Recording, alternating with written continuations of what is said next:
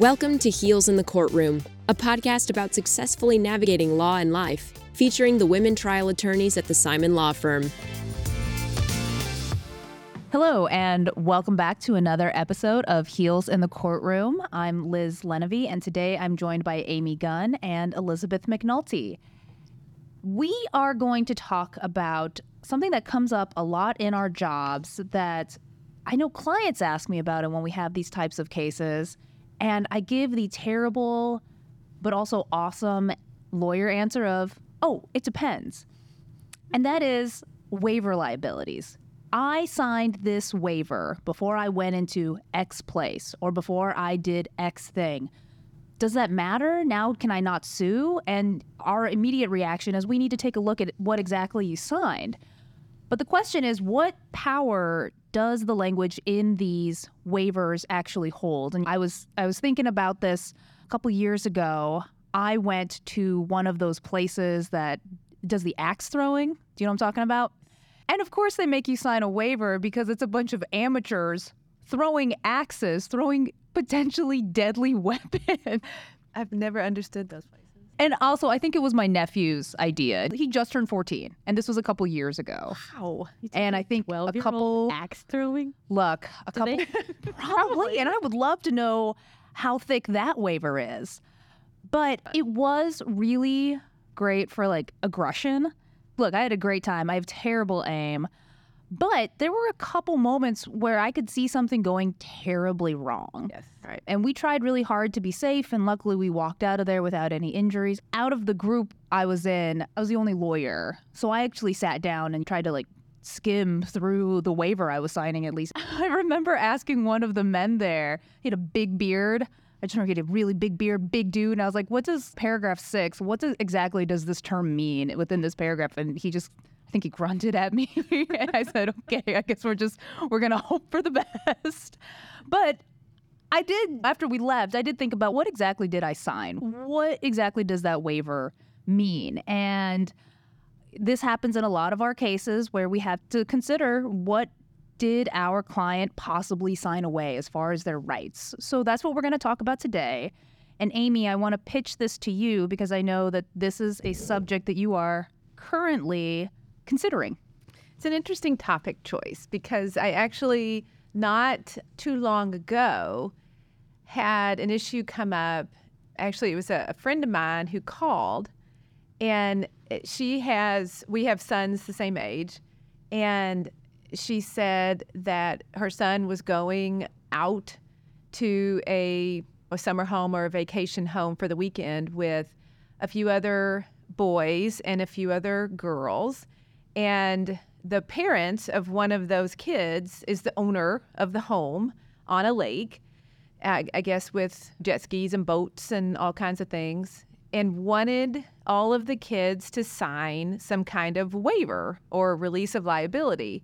And it was asking me about it. And I was the same way. I was like, I guess I'd have to see it because I want to say, and have said in the past, things like, oh, that's not worth the paper it's written on. But that's not entirely true. It very much depends on the circumstances, what's being released, what the language is. But it started me down this road of what is the answer. So I spent a little bit of time on it, and I have actually a copy of the release, in quotes, that was sent in the situation. So we, as lawyers, are used to releases after the end of a lawsuit. And they're page after page of all this stuff and indemnity agreements and releases of liability and all this stuff. And this is entirely different topic. So like you said, this is where you buy a ticket to something and there's some fine print on on the electronic ticket or the actual ticket that says it's a release of liability. And what does that really mean?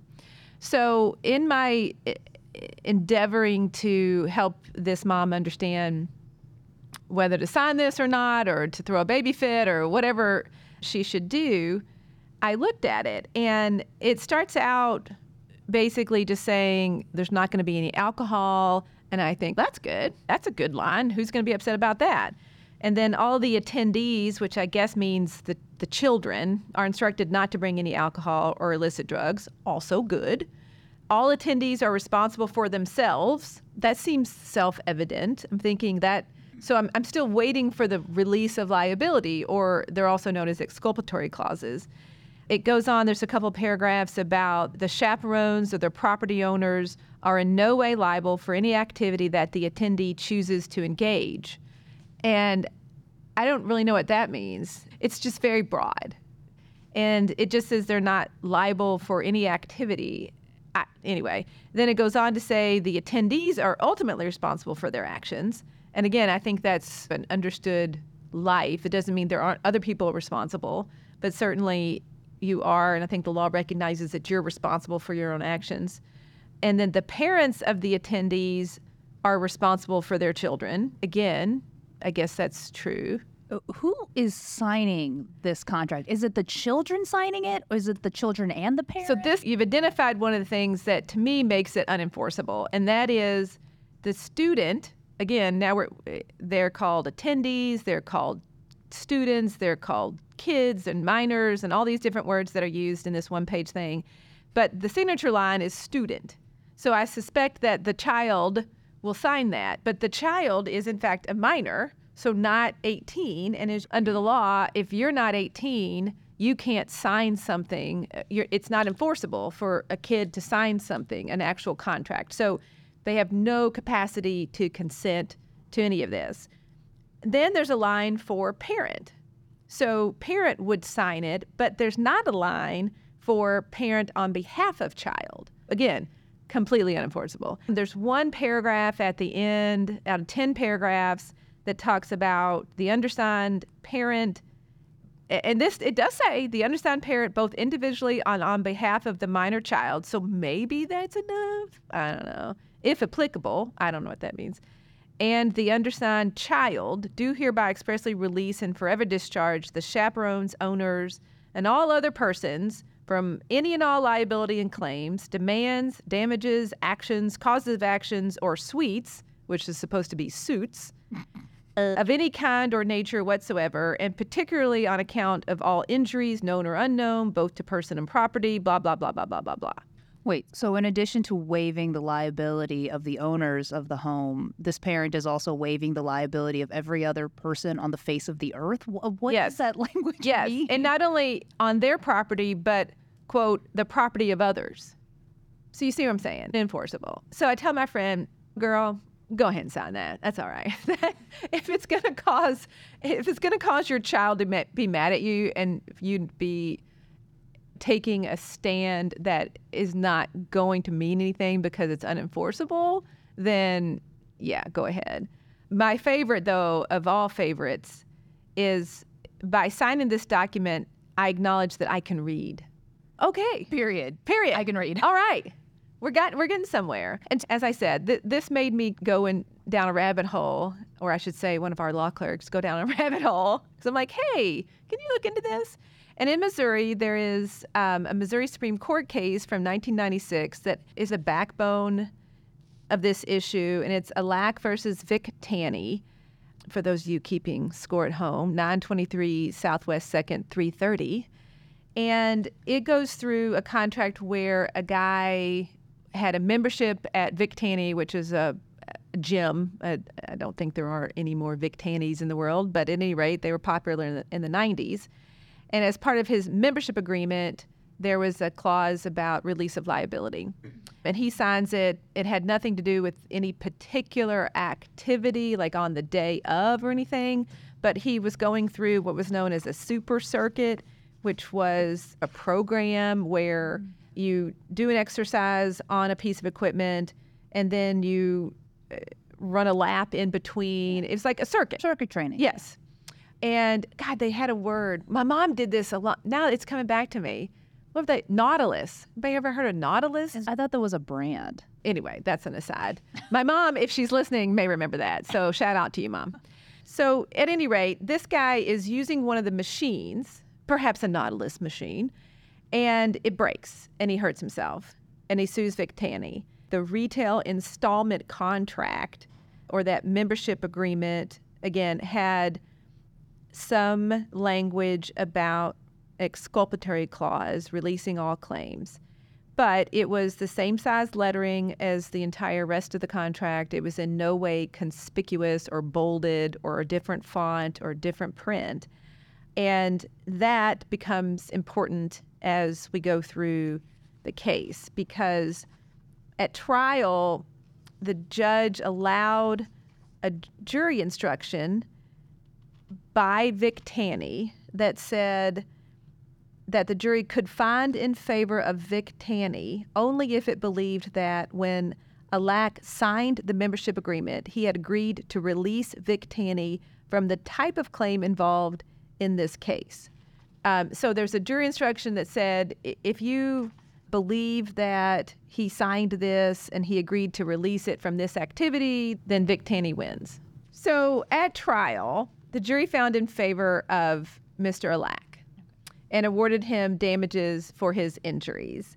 And Vic Tanny had asked for a directed verdict based on the exculpatory clause, basically saying we need to win because this is a release. This is a waiver of all claims, and this is a claim, and he waived it, and we should win. And the trial court said nope. It went to the jury finds in favor of the plaintiff. It gets appealed to the Court of Appeals, agrees that it was a valid exculpatory clause and reverses the case. The plaintiff then takes a transfer to the Missouri Supreme Court, and again, this was 1996, and the Supreme Court affirmed the trial court's decision and the jury verdict and gave us some guidance on when exculpatory clauses, release of liability clauses, are enforceable. And the Vic Tanny one was not enforceable because it was not conspicuous, meaning this is a big deal. And for example, in the one-page release that was sent to my friend, the only actual, quote, release of liability paragraph was the last one, and it was the same font, the same type. It wasn't highlighted or bolded or different anything. So you could say that wasn't really conspicuous. Now, the difference is it's only one page versus several pages, so maybe, but it also, in addition to being conspicuous, it also has to be unambiguous.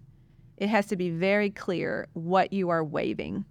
I would argue that paragraph 10 that I just read a minute ago, too many words, too many commas, I don't know what it's talking about.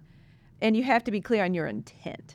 Missouri Supreme Court said, we are persuaded that the best policy is to follow our previous decisions and those of other states that require clear, unambiguous, unmistakable, and conspicuous language in order to release a party from his or her own future negligence.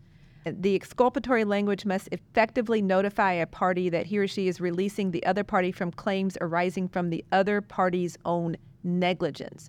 So if the intent is to say, you can't sue me if I have a piece of furniture in my home that I know is creaky and in bad shape, and the kid sits on it and hurts himself, unless there's a very clear waiver of liability relating to that particular action, it's going to be unenforceable. So I think we're back to can somebody make me sign something that releases that person from their own negligence? We're back to it depends. If it's very clear. The other thing, though, is there's something known as social host liability, and this is like a dram shop issue that I kind of ran into.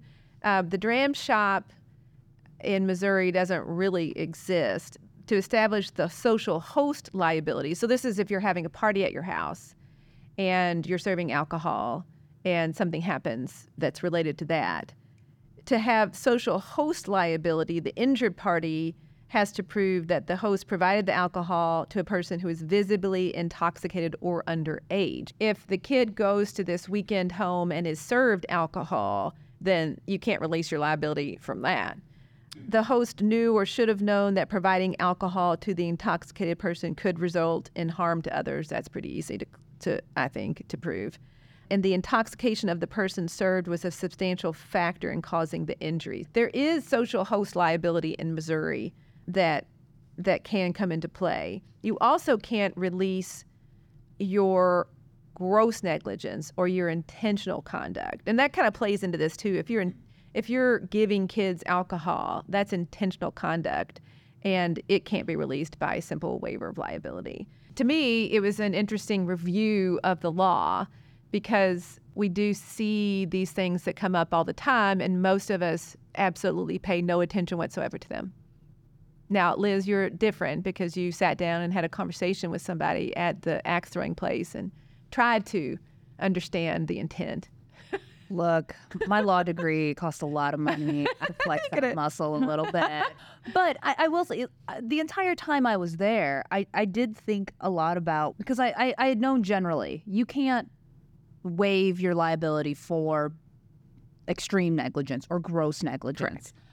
So I was thinking of what would be gross negligence in a weird warehouse where they're letting people throw axes at wooden boards.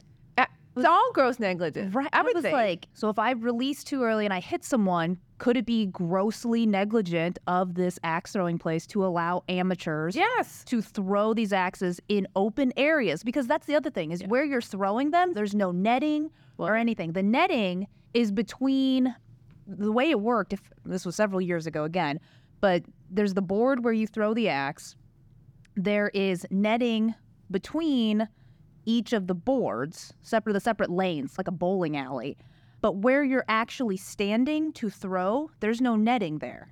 But is it not fenced to begin with? It's not fenced. It's just netting? There's no lanes. Netting. But netting is not gonna, it's an axe. Wouldn't it with a chop sharp through? edge. Was that grossly, I would say that's grossly negligent. If you're throwing something that has a sharp edge that can cut through netting and someone is going and, let's say, retrieving their axe and the adjoining lane axes them, has terrible aim. And what's the training that you get when you walk in the door? Anything? The training that we got was someone showed us how to do it, gave us tips on this is the right way to release, and this is the general motion of it, and then you get to do a practice round, and then you are released into your lane. Do you have to put on any kind of like safety? No safety gear. None. I will say I felt better that we were the only family there that day. We were the only group there that day. But I have to imagine that if it's really crowded, that could be a problem. I don't think, though, now that because you made me think about this, Amy, with the social host liability dram shop. I don't think they served alcohol there, which is bless. silver lining. Some of them do. That's the point of. But I think others of them do. That's why I read through the waiver liability, and then the man grunted at me, and I was like, I don't think this is actually worth anything. Like, I think a smart enough lawyer could make a case out of someone getting hurt here. And it is a little consolation, though, to the client that shows up at the door, and we say, oh, it's not enforceable. Now, I know you're vastly injured, but at least this release doesn't prevent you from suing people.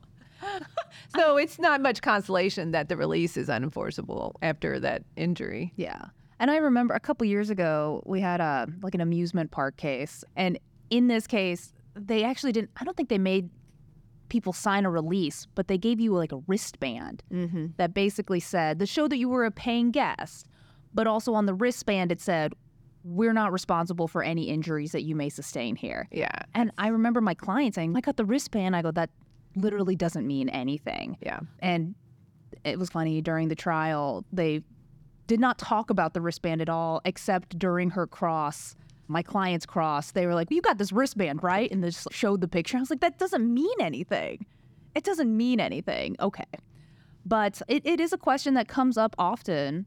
Have I signed away too much? And unfortunately, you really can't get into many places now without signing something. The part about your client coming in saying, but I had this wristband, I'm worried about whether I have an ability to sue, that's a deterrent. And a lot of the reason why this language exists, enforceable or not, is to deter people from seeking legal counsel because they read it and they think, oh, I guess that's it.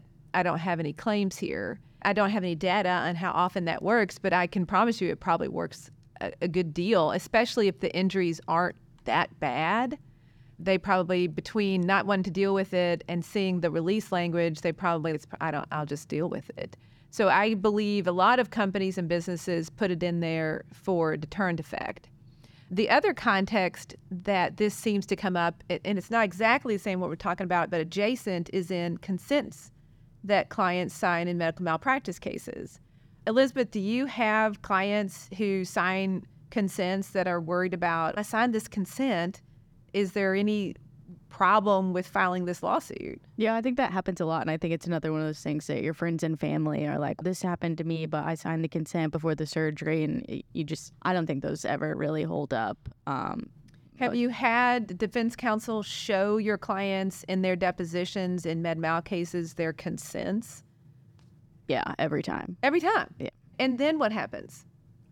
Nothing. Yeah, I've had a few lack of informed consent cases, or at least tried them, but I think those are really difficult considering that it's hard to show causation in those. But yeah, I also think this conversation highlights, if you're on the other side of it and you own a business, or maybe you are a very concerned parent that needs to get people to sign waivers, how important lawyers are and how you should hire one if you want to draft one of these waivers, because it sounds LegalZoom or wherever they got the language in this didn't really do anyone any favors. And there's a reason we have expertise in what we do, not necessarily here, but language matters in a contract. So if you're considering drafting any kind of waiver for your business or whatever, you should consult with a lawyer, because it matters what you put in there, and you can't just throw down 8 different terms of art for what the signer is and think that's going to stick. I agree. And I would encourage any lawyers that are listening, because I feel like people probably do get questions from friends and family informally about these releases. And my sense is, from reading these cases and digging into this a little bit, and from reading a LAC, is they're not favored in Missouri. I'm not saying they're completely void, but certainly asking someone to release you of your own liability is not favored in this state. It can be done under certain circumstances, but it's not favored. And I don't know, maybe it's just the plaintiff lawyer in me. Should it be? Is that fair? I don't think it is. You just write a piece of paper and say, I'm not responsible for anything I do. Even if I've failed my duty of care to you. Even if it's an ordinary duty of care. Even in the sense of I was negligent. Again, maybe it's just a plaintiff's lawyer in me, but that just doesn't seem like a very fair concept to me. If I do something that hurts someone else, I should be responsible for it.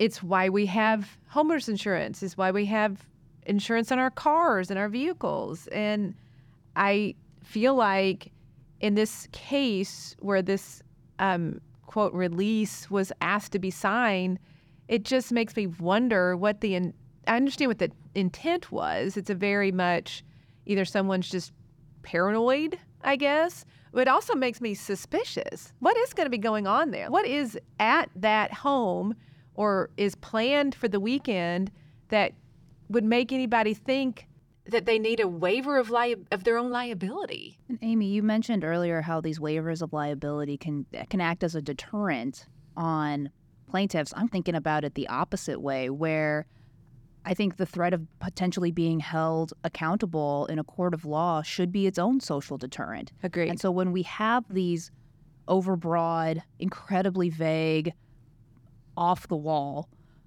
waiver liabilities, is that now just is that giving someone carte blanche to act out and to be negligent and to forget their responsibility to not only the people maybe around them, but also to everyone else around us? And to echo what Elizabeth said, if you are going to have something like this, it does need to be drafted well. You probably should get someone who knows what they're doing, and just don't Google, how do I leave myself a waiver liability, or that I doubt that's even what that person looked up. Ladies, thank you for another great conversation, and thank you listeners for joining us for this episode. And remember, if you have any comments or questions, please reach out to us at heelsinthecourtroom.law. And remember, new episodes drop every Wednesday. Thanks, guys. Bye.